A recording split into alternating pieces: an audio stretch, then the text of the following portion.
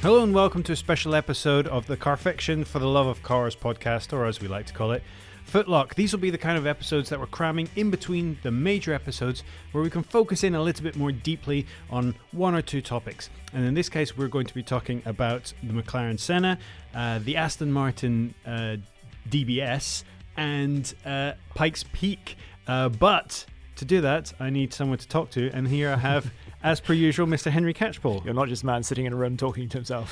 For once, yes.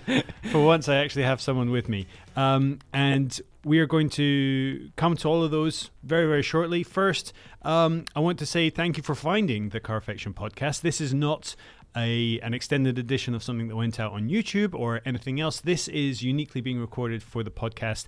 And if you are listening to it, thank you very much for finding it. We're hoping we can find an extra audience out in the world of podcasts. So thank you very much for downloading this, and hopefully you're subscribed. And please spread the gospel if you do enjoy it. If you have just stumbled upon us out of nowhere, Carfection is the world's leading proprietor of quality online automotive features and storytelling and journalism, and you can find us at carfection.com and everywhere else you might find video, including YouTube, Instagram, Facebook, Twitter, whatnot. Search for us everywhere you can under Carfection. But can I say good use of whatnot there? What's not? That's really good. Well, I think it's kind of trying to project this notion of quality that also extends to our vocabulary. Yes. Yeah. Unfortunately, not to my grammar. I'm still working on that. You know, something called the what-not shelves. The what-not shelves? What-not shelves, yes. Apparently, we always used to have them at home. Well, shelves with what-not on it. Exactly, yeah. Well, there you go. I think I've got drawers of what-not, like the drawer you pull open, and what-not it's always where you find the thing, like the key for the shed. This has got way off track already. We have already got off track. To get back on topic, this is an automotive podcast. Mr. Henry Catchpole, who, if you want to follow on all of the grams and twits, is at Henry Catchpole. Yeah, nice and simple. Nice and simple, if you can spell Catchpole, which Indeed. I'm pretty sure people can. You have been out and you have driven one of a select group. There's been a few people out driving it, but probably one of the only people I would trust to give me decent driving impressions of the car, the McLaren Senna. So for the uninitiated, can you describe to the listeners exactly what the Senna is for McLaren? So the Senna sits in their Ultimate series, basically, so where the P1 was before and the P1 GTR.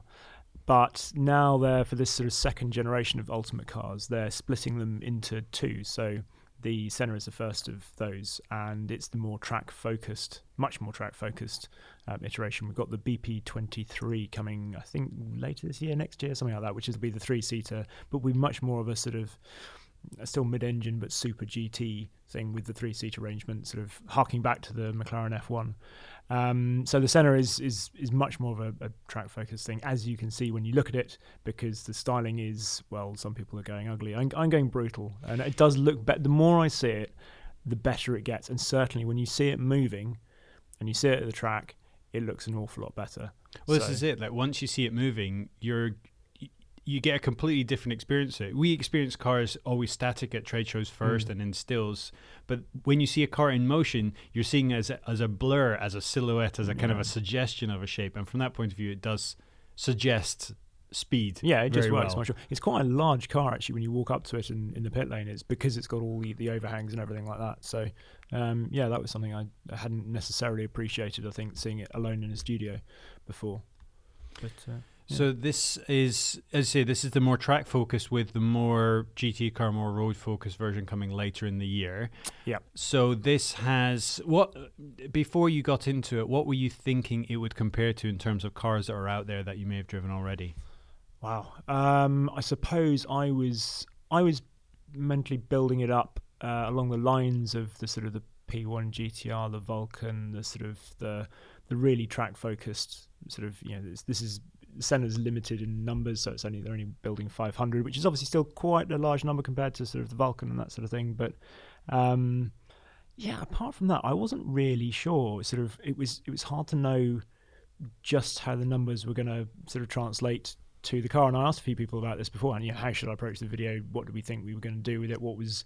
And it was just really hard to know, because until you know how it drives, you don't know what the character of the car actually is. You can read all the numbers, and you read the numbers like 800 kilos of downforce at 155 miles an hour, which instantly, obviously, they bleed off the downforce above 155 miles an hour because it'll hit 200 and something, 211 I think miles an hour flat out. But they don't want more than that because otherwise it would become imbalanced basically. So, more than that speed wise, or more than that downforce wise? So at the greater speed, obviously, the aero balance would become. They can't keep it balanced aero wise, I think, basically. So I think they're bleeding the aero presumably off the rear wing because they don't want it to. They can't generate the downforce at the front of the car to match the rear, basically. Okay. You see what I mean? So it was a point that actually got brought up in your Chiron video.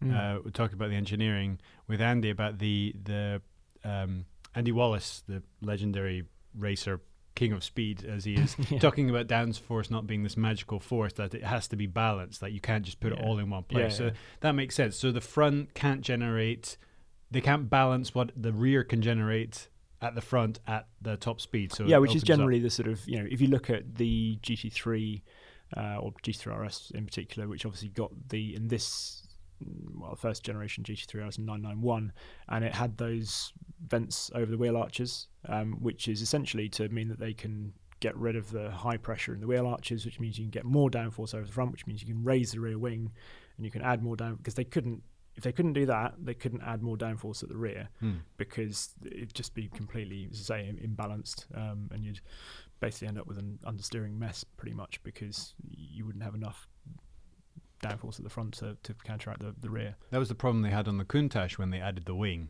which pretty much did nothing except press down on the rear and pull the front up and make it unmanageable. Which, as far as I know, because Harry Metcalf used to, or still does, own one and had the wing on it, but then actually discovered that the wing was, I think it was it Wolf Racing that actually first added them, and it was basically, it was an add-on part. It didn't come out of the factory line, despite the fact that the Athena Poster one had the wing on it. That wasn't a factory option? I don't think it was, it certainly didn't come as standard. No. It might have come as an option from the factory, but it certainly wasn't standard, I'm sure. I don't know. I'm maybe guessing here, but I thought that the anniversary edition and the 5000 QV definitely did have it standard as a wing. In fact, there was a point at which I don't think you could get it without a wing anymore towards the end, when it had all the kind of Horacio Pagani bodywork bolted on that was almost all for show. Some of it was to accommodate the change in engine. Anyway, we're getting off topic because we're talking about the Countach, and I could rattle on about that for ages.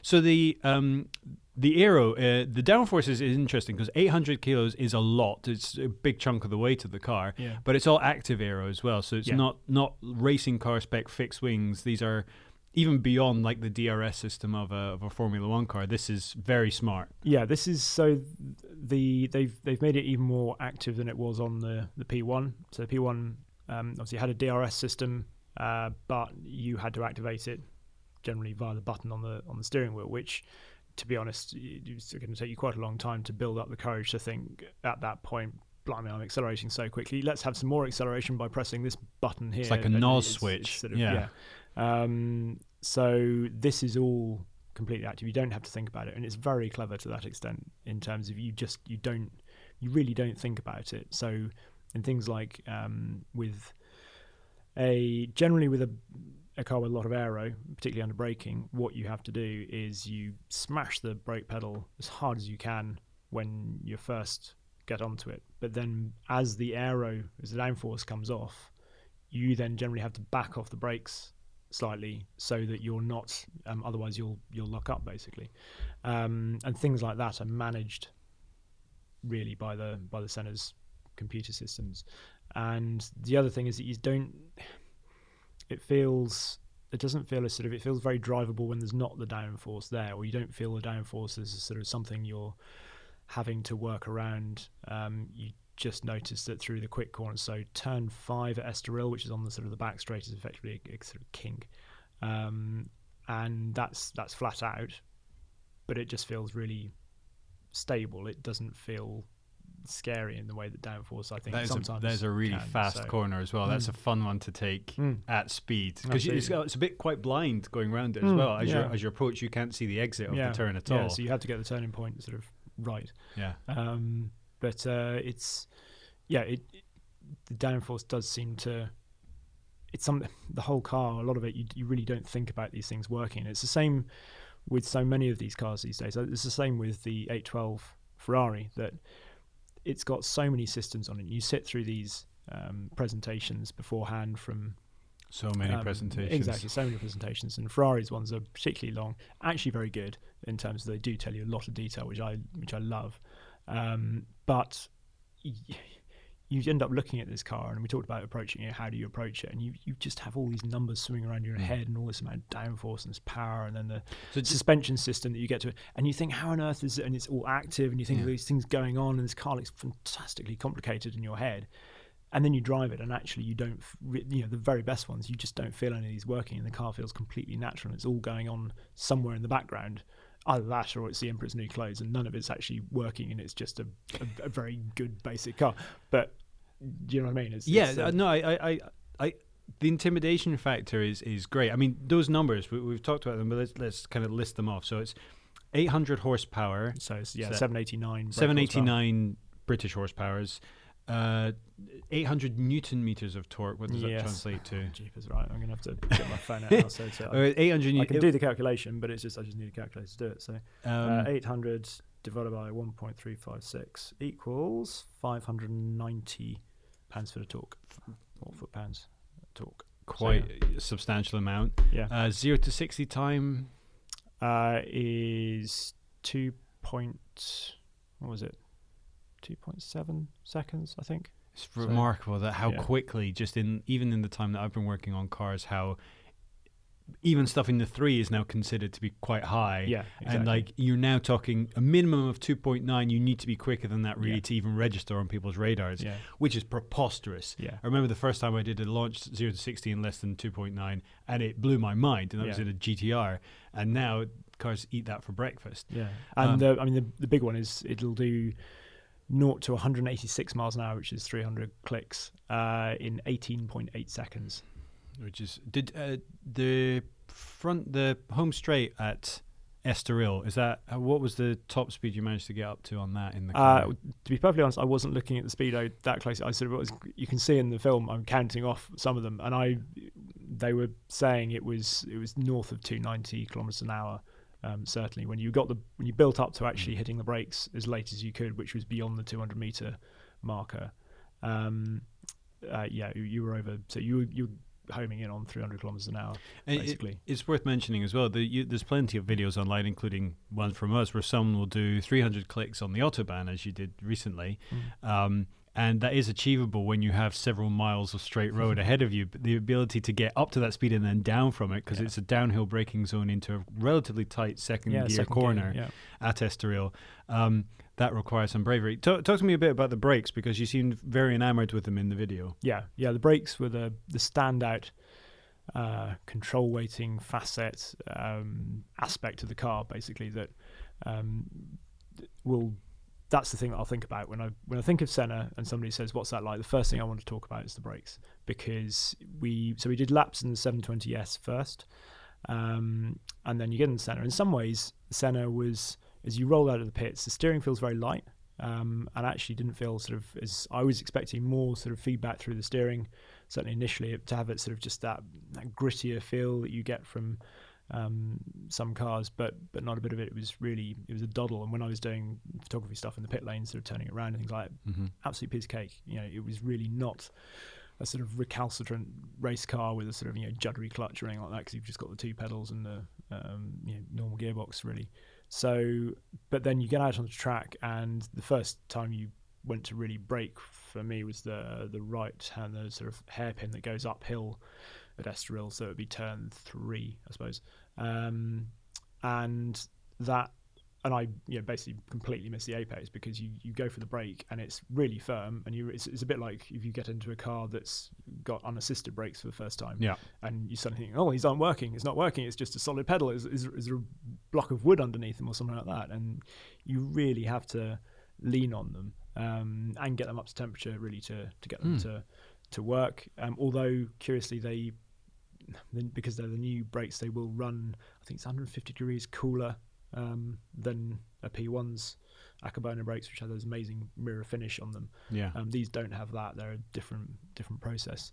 But yeah, the brake pedal, then once you know that, and you know you can lean on it with all your force, basically. It's sort of, I might skip an arm day, as plenty of people have noted in the films, because I'm a cyclist. But because I'm a cyclist, I've got fairly big legs. I can put a lot of pressure through that pedal, and you really can. You're not going to lock the brakes up at all, and it's an extraordinary feeling. I wouldn't say I've ever been the best person on the brakes. It was the thing I've always struggled with on tracks, in terms of just it takes a while for me to build up to that.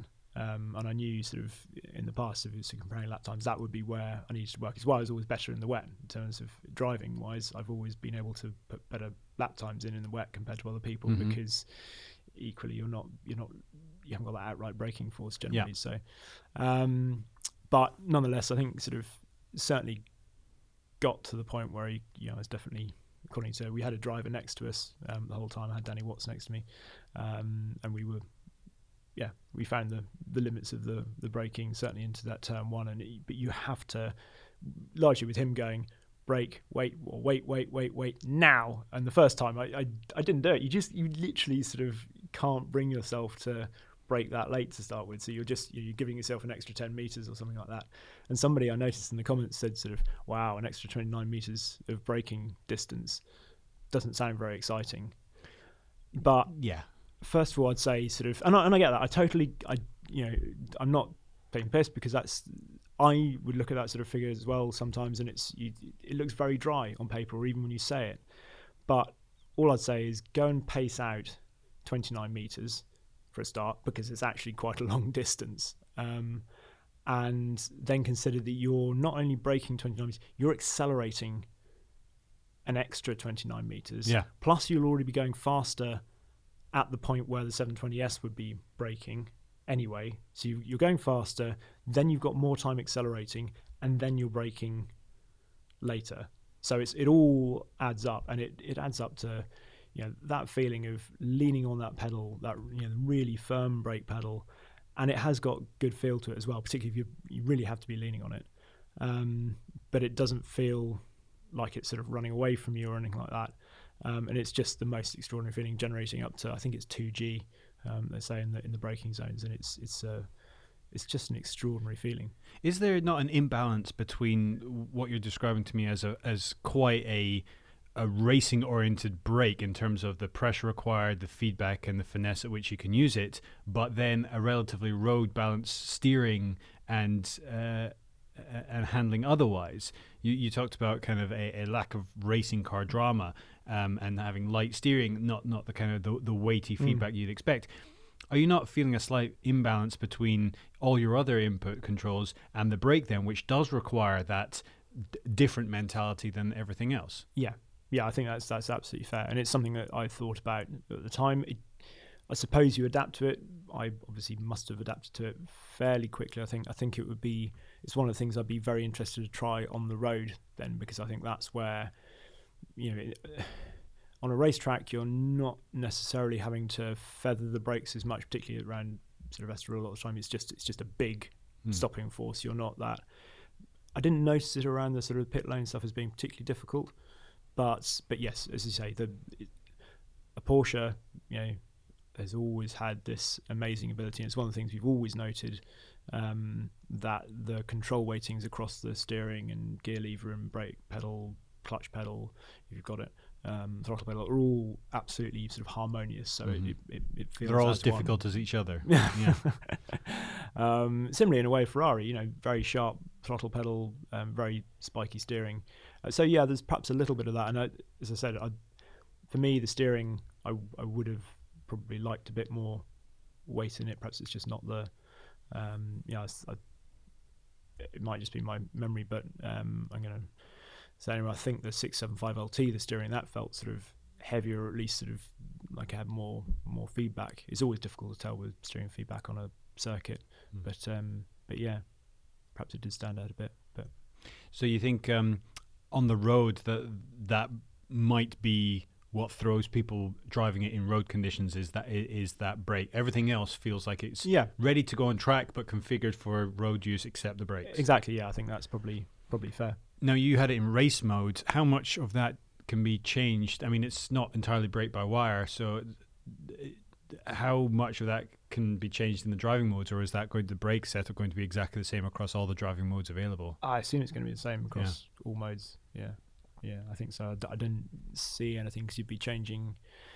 Race mode really is obviously drops the ride height. It's the main thing that it does. So, and obviously slackens off the ESP as well. And it's worth mentioning actually the ESP mode in race. We obviously we had a driver alongside us, which, given the relatively short time you have the car, is actually very helpful. If you've got good instructors in there, they're gonna help you. And I'm not ashamed to say it's very good having somebody alongside you who's professional racing driver and has spent more time in the car and can help you to get the best out of it if you listen to them. Sometimes you have to ignore them a little bit so you can kind of push them, so that they until they know what you exactly can do. So it's but that was all fine. What were we talking about? We were ESP. That's ESP, it. yeah. That's why. Yeah, that would make sense.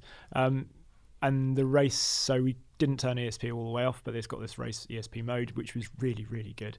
McLaren's done some fantastic sort of things with traction control before, and this was another example of it, to the extent that you've got that safety net somewhere, but if you're driving it, not unless you're being really clumsy with it, you can have the car decently sliding and oversteering out of some of the corners. Again, that uphill, turn 3, whatever it is, you could have it nicely oversteering, just like you did in the M5, not the lock stops like you did with the M5, but change up halfway through the slide into third gear, and it's still accelerating, and that was really nice. Same out of the little chicane towards the end.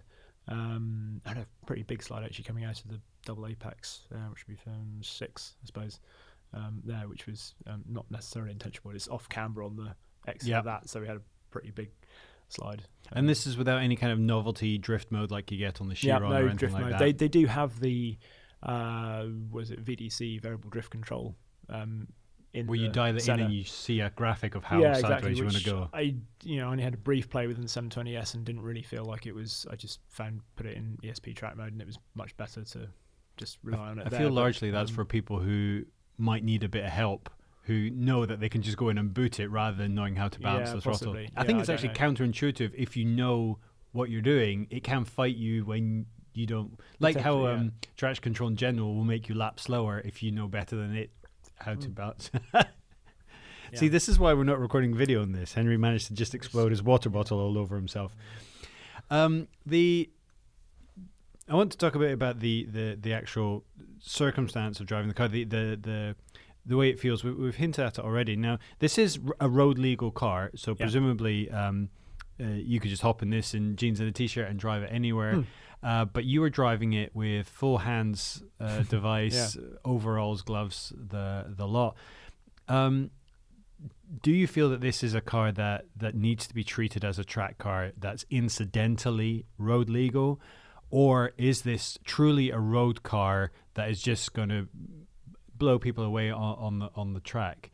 So what side of that divide does it fall? And obviously, there's a more road focused in the Super Series coming, Ultimate Series coming. Yeah. But is McLaren really? Is the road legality of it just paying lip service to it, just to tick some boxes to make it more appealing to sell, or is that truly its real calling, and it just happens to also be really fast on the road and the track? Good question. I think at the end of the day, because obviously in the video I said that it was very much extraordinary to think that it was a road car, given all it could do. But a lot of the control weightings that we've talked about, so like the steering, and the fact that it's got massive NVH, it doesn't feel like a race car. And yet it can do all the race car speed type things. I think what I'm trying to say is I think it's a road car that is very impressive on track, rather than being a track car that pays lip service to being a road car. We don't know that for certain until we drive it on the road, in which case it might turn out to be too much for the road, and completely just unusable, or sort of really not very nice on the road, I suppose. which would then tip it back the other way. But I don't get that impression. My gut instinct is that it's going to feel absolutely fine as a road car to drive down to the shops and to be sort of potter around town and cruise up the King's Road or whatever. It's going to be an absolute piece of cake basically, and you've got really good visibility in it and that sort of thing. You've got looking back at it, looking at the in-car sort of photographs, you go to the article and you see there's a picture of me looking very concentrated behind the wheel, but you've got this massive great screen for a sat nav right there, which you kind of don't notice because we turned it off on the track because you don't need it. You just want the minimal amount of information, but then suddenly it's right there, and you suddenly realize, yes, it is a road car, and it's not even something like the Vulcan, which is beautiful inside in the way that sort of it's quite sort of sculpted and it's got a sort of beautiful race car aesthetic, I suppose. This is much more of a road car. The seat is, yes, very race car and very bucket orientated, but there's a lot you'd recognise from 720S in there. Equally, it's got quite a big steering wheel actually for sort of for a track car. So yeah, I can't see it being anything other than a certainly very acceptable road car that you'd happily drive, a couple of 100 miles or whatever to a circuit. And unlike a Radical, I suppose, thinking like that, they do the closed and open top versions. Those feel very much like circuit cars that they've managed to. Those are an assault on the senses, even if you just try and get out of a car park. Yeah, and you don't undertake a journey. You don't undertake a journey on the road in one of those lightly. No. Same with an Aerolasm or something like the 3.5R that we did a test on. Those are very hardcore cars, and this is much more of a road car. So I suppose to that extent, you're looking at the sort of perhaps the GT3 RS version of things in terms of. That's obviously a road car, first and foremost, that's actually then very good on track, if that makes sense. So it's in that category of car rather than pushing it any further than that, I would think. Well, that's the difference. You talk about things like the Radical or the Atom. Those cars have that level of discomfort in order for them to achieve the speeds and performance that they can. Yeah.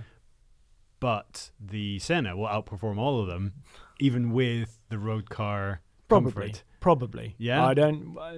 Radicals are tremendously quick. So it's but they require. Do you think that kind of car? Do you think the Senna has been built in such a way that its potential, as high as it is more achievable? For me, something like a Radical requires a lot more racing driver knowledge and experience to get the absolute most out of it. And being able to read a car and use the feedback from the car to get the most out of it, and to get over the fear of going as quickly as it can be, because they are so loud. And intense. I think that's the crucial thing, because I think actually Radicals are really good to drive and really faithful and much more friendly than they look, but you have to get over. I remember the first time I drove one. It was at the old Anglesey circuit, which is a tiny little circuit, and it's an amazing turn one that went up the hill. It was pretty quick, quite short, sort of straight down to it. And I remember locking up. I missed a heel and toe into the first corner with a sequential shift, and locked up the rear brakes and very nearly spun it. And it's that sort of thing. It's just, as you say, and you've got all this assault on the senses, and it feels a bit uncomfortable with hard plastic seats, and it doesn't. And the steering, you say, is heavy, and all those sorts of things. And it's the intimidation factor that makes it hard to get the most out of, rather than actually sometimes what the car can be actually pretty friendly and easy to drive once you've got over all of that. But for a lot of people, that barrier will be too much, and they'll never really get over just the sheer intimidation of it. Whereas the Senna takes a lot of that away if you haven't had it sort of built up in your, if you haven't had people sort of standing around going, this is Senna and all these numbers, and so you just got into it and you were taken through it, and I think it's much easier to get close to the numbers, and it doesn't intimidate you like a lot of those other cars, or like a GT4 or 3 race car would. And I mean, that is in the category, not I'm not talking about a Porsche. There's something that I wanted to go in a bit more depth with you. You mentioned it in the video, and of course, if you haven't seen the video, you can find it on carfection.com or on the Carfection YouTube page, or indeed Instagram, wherever you might find your Carfection entertainment. Something that you mentioned that the Senna had in common with the P1, and that no one else has really talked about, so I wanted to ask you about it in more detail, is the front tyres situation. You hinted at the fact that there might be a case of it being slightly under-tired at the front, not having as much grip there as you would have thought. Talk us through how you found that, because obviously you knew what the tire size was getting into it, but you've driven, unlike most people, you've driven the P1 as well. So how do you feel that tire worked on the P1 versus how it works on the Senna, and why that may or may not have been the best choice in your opinion? So I actually asked Gareth how about this, who's the chief test driver for McLaren, because he was there on the day, and they said it was a conscious decision to go down that route. They're aware of it. Obviously they are. They're not stupid. It's not like I'm suddenly better than they are or anything like that. Going, oh my god! Oh my word! Why didn't we get you involved in the development of this car, Henry? Oh, that would have been tremendous. No,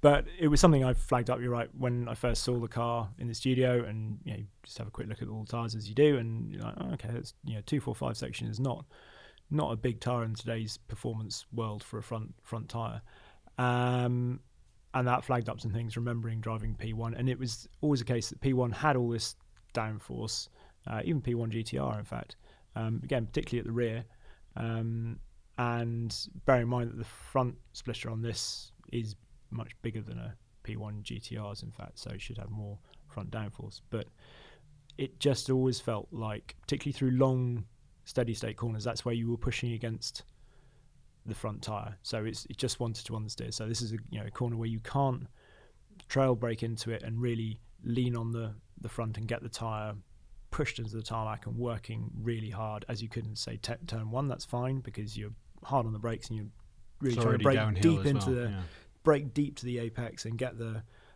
front dug into the track like that. But through something like, I don't know, the short chicane, where you've got a direction change halfway through, but you're not braking halfway through that chicane, or the long parabolica turn 11 at Estoril, where again you come out another corner and you're not really braking into it, it's just a direction change, and then just a long steady state corner where you're just waiting. You're literally you're pushing against the limits of the front tyre, and it always feels like you are just pushing against the limits of the front tyre. You're not going to overcome. If you get on the throttle to try and overcome that, it's just going to understeer because you've got more traction at the rear, or that's where the balance is. And that was apparently quite a late decision in the setup of the car to sort of to really go down that route still and give it that extra traction at the rear.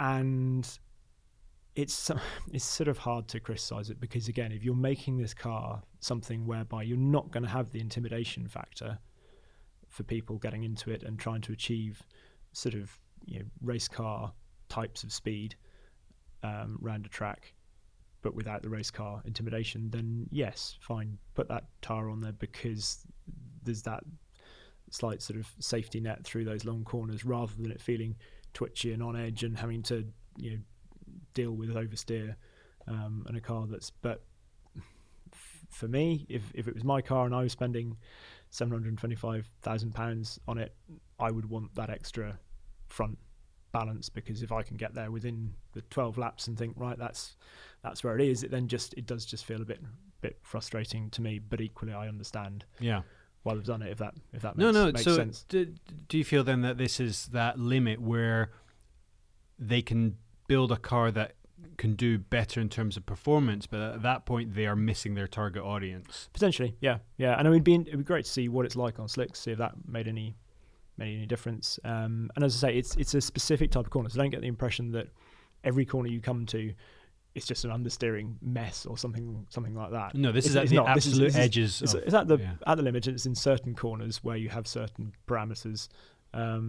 So yeah, like I say, any corner that you can go into and you can brake deep and get the car rotating, which you can on the brakes, and then straighten it up, and then you'll be on the throttle and you can have it oversteering and all that. So it's nitpicking in some ways, but equally you feel it through certain turns. So I'm gonna talk about it, I suppose. I think it's worth mentioning again that a lot of people's coverage of the car, they were quite wide in who got access to this for the press drives, from top tier journalists all the way down to even video game journalists were out driving it. And I think that a lot of people have been giving their impressions of it, and it has bowled over a lot of people. And frankly, I and it is a great car, like from everyone, but I think the kind of that level of nuance of being able to experience it, I think that comes down to experience and being able to push a car to the limit. And that comes back to that intimidation factor that people who are getting, and this would be me if I'm putting on the racing suit, the hands device, the little McLaren booties that I saw that there were I took my own stuff out. Oh, yeah, I would have brought my own racing booties. I wanted stuff that I knew I was going to fit into. One less thing to think about. You don't want to walk out with sort of, end up with the sizes wrong and there's like that, wearing clown shoes. And you don't know what state the person was in when they last wore that, and how intimidated they were by the car, and what they may have left behind in the suit and or shoes. But that would be me, getting. Pardon me, I should have drunk more water before this. Getting into that car, having the hand system, everything, there's an intimidation there. And then also, unless you were driving it at 50 miles an hour, you'd have to have the racing instructor with you, even you did as well, to help you through it.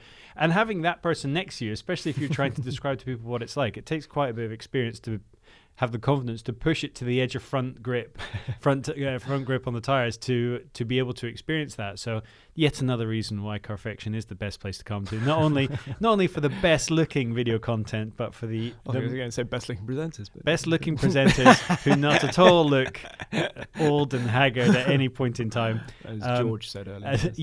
Slight insight. There's one of our video producers, George, may have insinuated that Henry looked a bit old in one of the videos. I was really, it's only because he's 20 years old, honestly. Well, that's a discussion for many another day.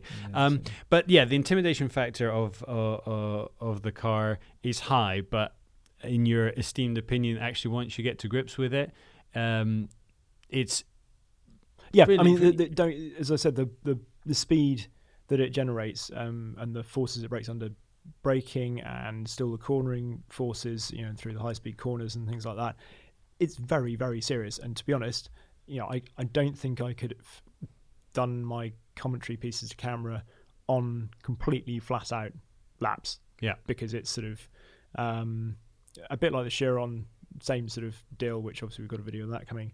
Again, you can drive to a percentage of flat-out and talk to camera. I do not have the ability to, certainly in that sort of scenario, sort of where you're not that familiar with the car yet, to talk to camera and express all the things you're trying to think about and say something half cogent so that people understand what you're going on about, and drive the car flat out at the same time. So it's criticisms at this level are like I say, they're nitpicking really, but it's a very serious bit of kit, that car. Well, here's the £750,000 question. If you had that money in your back burner, ready to go on a car that was road legal and would entertain you out on track, is this what you would go for? Is this definitely, or at the very least, on a short list? And if not, maybe your go-to choice, what might be, or what might come a second to this? What kind of ballpark is it in? For me, no.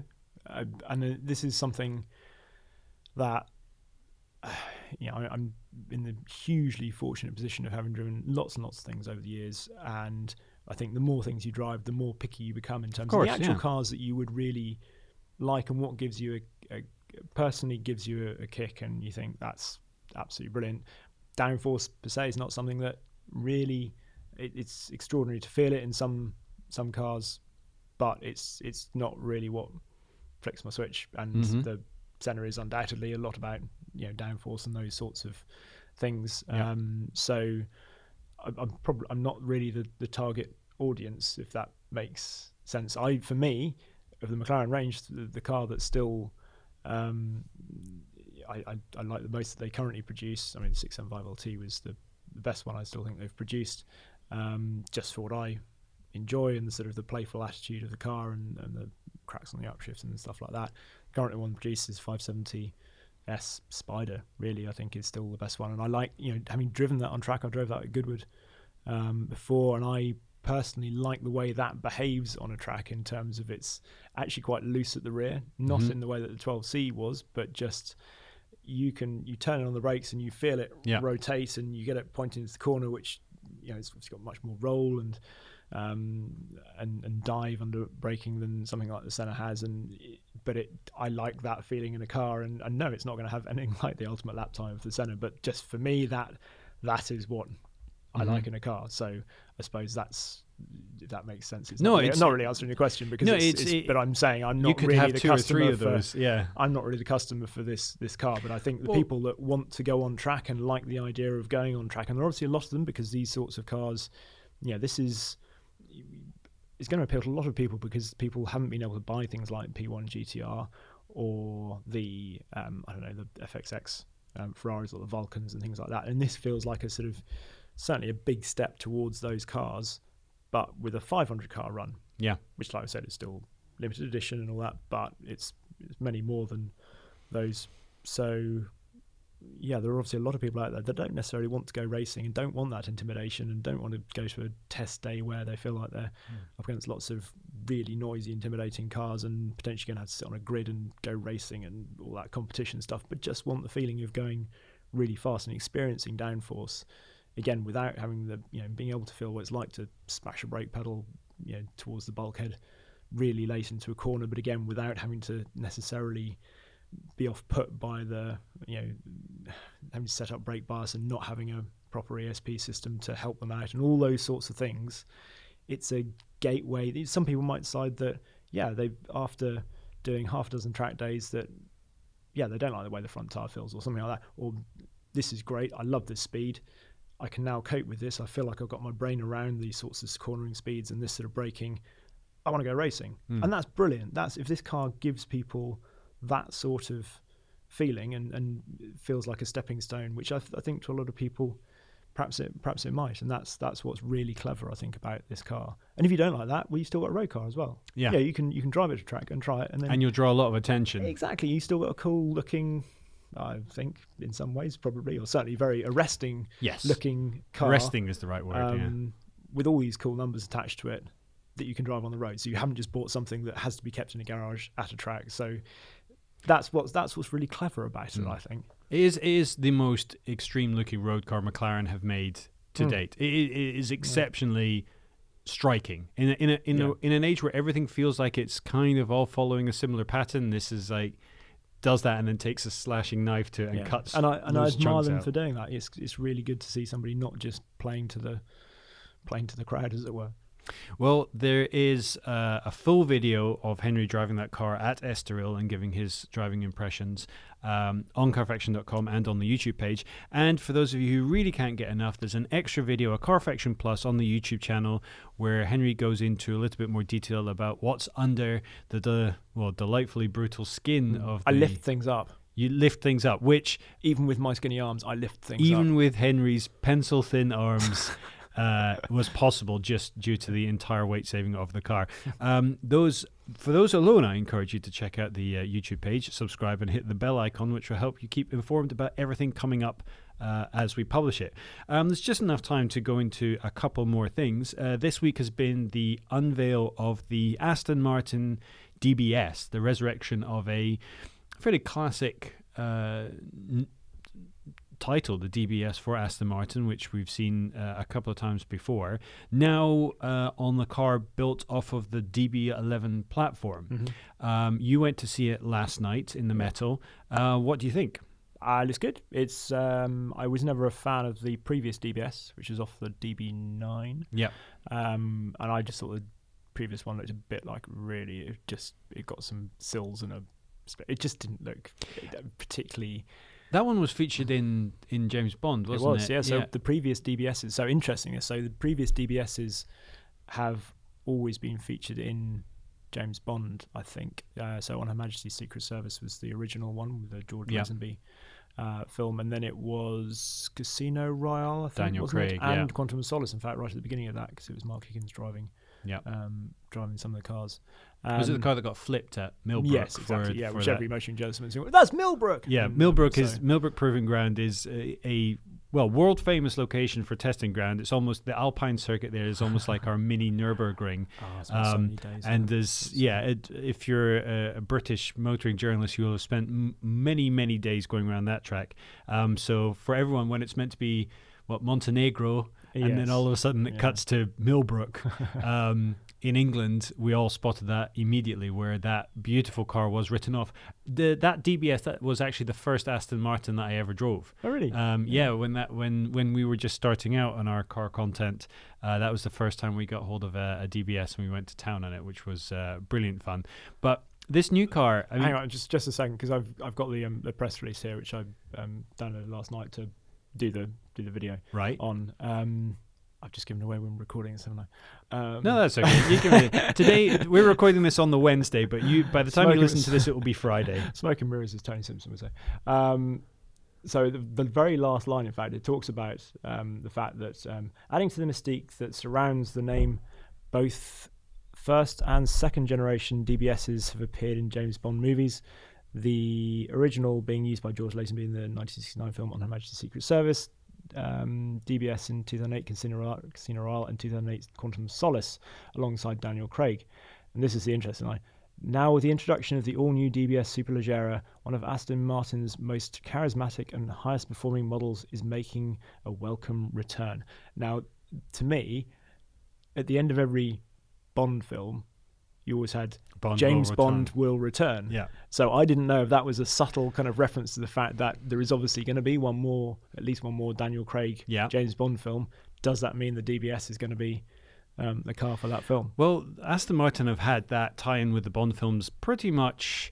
Well, no, they had it early on. Obviously, it was Aston Martin for a long time through Goldfinger with the DB5, and then BMW kind of took over in the 90s for a while. Well, they had the Z8, which was a gorgeous car. Absolutely, yeah. And they had the very cool 7 Series with the remote control. Yeah. But then obviously with the Daniel Craig era, it came back in with the DBS and also featured the DB5 again in Skyfall. And of course, originally James Bond in the books drove a Bentley. Exactly. I know, which was exactly the point I was getting to. But so I just gave you a chance to show off your knowledge. Oh yeah, well there you go. The if there is going to be another Daniel Craig Bond film, which I think is completely confirmed now. He will have a car in it at some point. It's almost unavoidable. I mean, this is always this crazy thing is that James Bond is meant to be a spy trying to be secretive and unnoticed, driving his previous Bond car, the one-off DB10, the only one in the world that presumably in this world no one has seen yet. At least the Vanquish, they made it that it could go invisible, so that it had some credibility to it. But I say credibility in large quotation marks there. But yes, the DBS, which I guess is as much an evolution as what the Vanquish was before, and the DBS was that kind of super GT styling.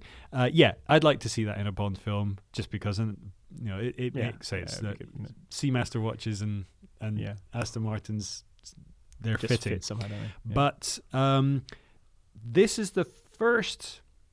I would say not the first car. It is the best looking incarnation of cars on this DB11 platform for me.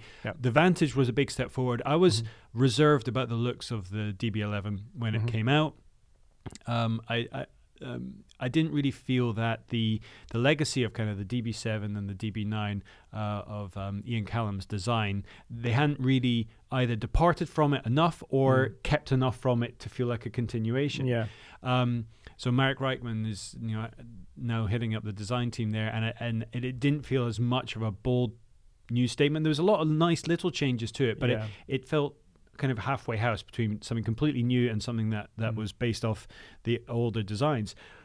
And the Vantage did a lot to kind of overcome that a bit. Like the smaller platform looked better, but this looks great. This looks closer to some of the high-end concept cars that they put out. It's that smoothness of the lines, the kind of the chunky aggression, muscular, as quite exactly the sort of the muscular nature that that Vanquish had, sort of the original Vanquish had, the one that went out of production in whatever it's 2006, 7, sort of the last to be built at Newport Pagnell, which I think is still a fantastic looking car, and I think this has a lot of that about it. The one thing I wish they wouldn't keep doing, which they've obviously done with DB11, is painting the roof black to make it look like which ends up looking like a Volante. And yes, they had the carbon rails on it, but I just think Can you spec it without that? Can you spec it in body I'm sure colour? you can. Yeah.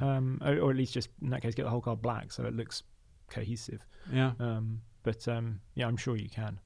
Yeah, I love that front grille. Usually I find oversized front grills like that a little bit irking. You get that kind of basking shark feel to it, but this just feels apt. It feels proportioned. It feels it looks the part. I mean, it's the performance isn't going to. How does the performance on paper line up against the Vantage?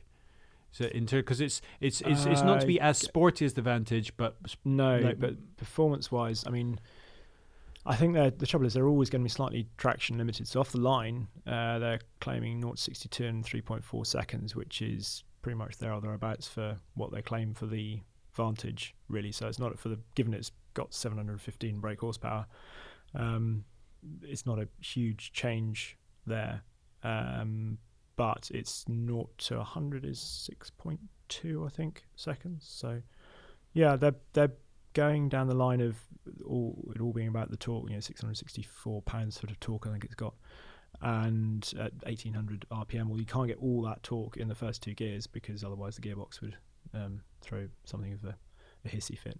And it's the ZF 8-speed gearbox. Yeah, strengthened, and it's mated to a mechanical limited slip diff at the rear. So, yeah, it'll be interesting to see. I don't think they very much wanted to try and distance it from its natural rival as you see it, which would be a Ferrari 812, which they sort of cheekily sort of started referring to as being a bit more sort of flighty and edgy and stuff, which it is. It's not that sort of comfortable, continent crusher really car. That it's much more of a performance GT or performance front engined rear drive car than I think the Vanquish I'll call it that, DBS Superleggera will end up being. So they've probably quite sensibly tried to not go head to head with the Ferrari, or at least if they're going head to head, then offering a different proposition to that car, sort of, or significantly different proposition, so that it can be seen in a different light. Having said that, so it was the 50 to 100 mile an hour time, which was 4.2 seconds, I think.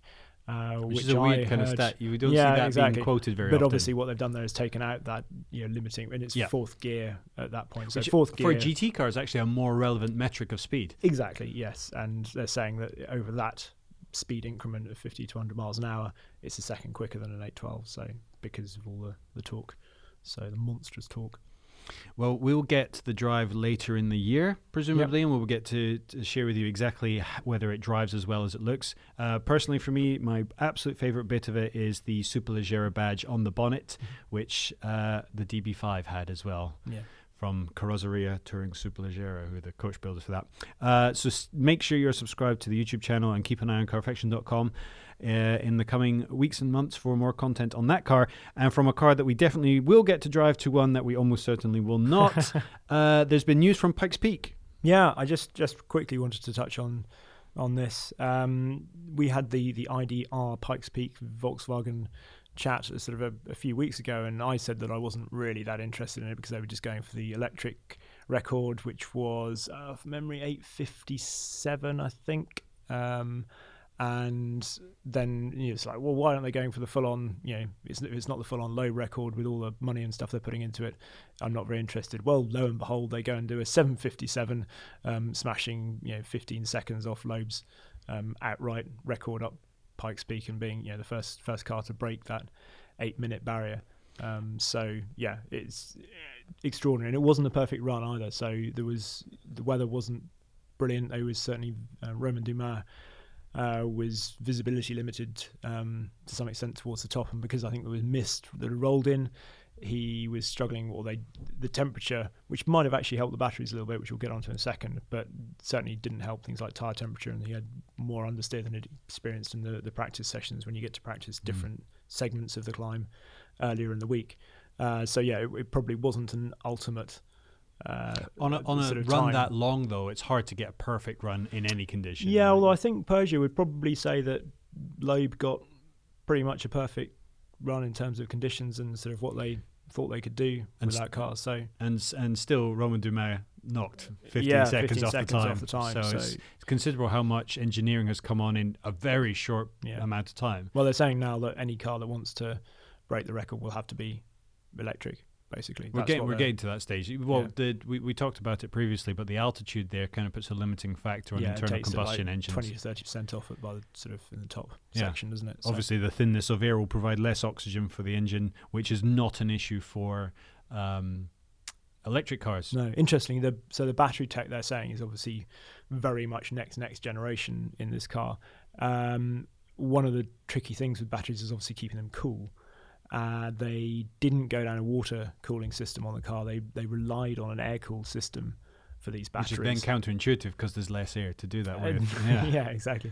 And they didn't actually know whether it was going to really work because they can't do that full run until you actually do the full run. Yeah. They didn't know if it was going to last the length of time they needed it to last, and so there was a certain amount of hoping and finger crossing, I think. From the VW team. I think there was other aspects which they were relying on, not a bit of luck, but that their calculations were accurate, including the battery regeneration. The car didn't start the run with enough battery power to get to the top. It had to generate a lot of it under energy recovery on the braking, which meant they had less batteries, which meant less weight. So they would be able to make it to the end by the power generated on the way up, which is just phenomenal. But well done to Volkswagen for that incredible feat of engineering. I have to say, every time I see Pikes Peak now, I do still slightly bemoan the fact that it's all tarmac all the way up, and I know that it's there's always great YouTube videos of watching all the cars on gravel stages and climb dance and all that stuff. But yeah, it's a different beast, isn't it? I suppose completely. And we'll probably go into a bit more detail about that on the next episode of Carfection for the Love of Cars podcast, or as we call it, and we'd love you to call it as well, Footlock, because it's shorter. We'll be back next week with a full episode, which will be the extended version of what will go out on YouTube. Remember, you can find us on YouTube, look for Carfection, or indeed come to carfection.com, where in addition to the videos that are also on YouTube, you can also find our galleries and the great write-ups. Recently, Henry did one for us on the McLaren Senna. Again, if you want to get every piece of detailed information you can, there's another place to go and get a few more insights. If you'd like to follow Henry on Twitter and Instagram, at Henry Catchpole. If you'd like to follow me, I'm at Drew Stern. And remember, at Carfection on Twitter and at Carfection Films on Instagram is where you can find us there. For now, thank you very much for listening and subscribing to the podcast, and we'll speak to you again next week. Cheerio.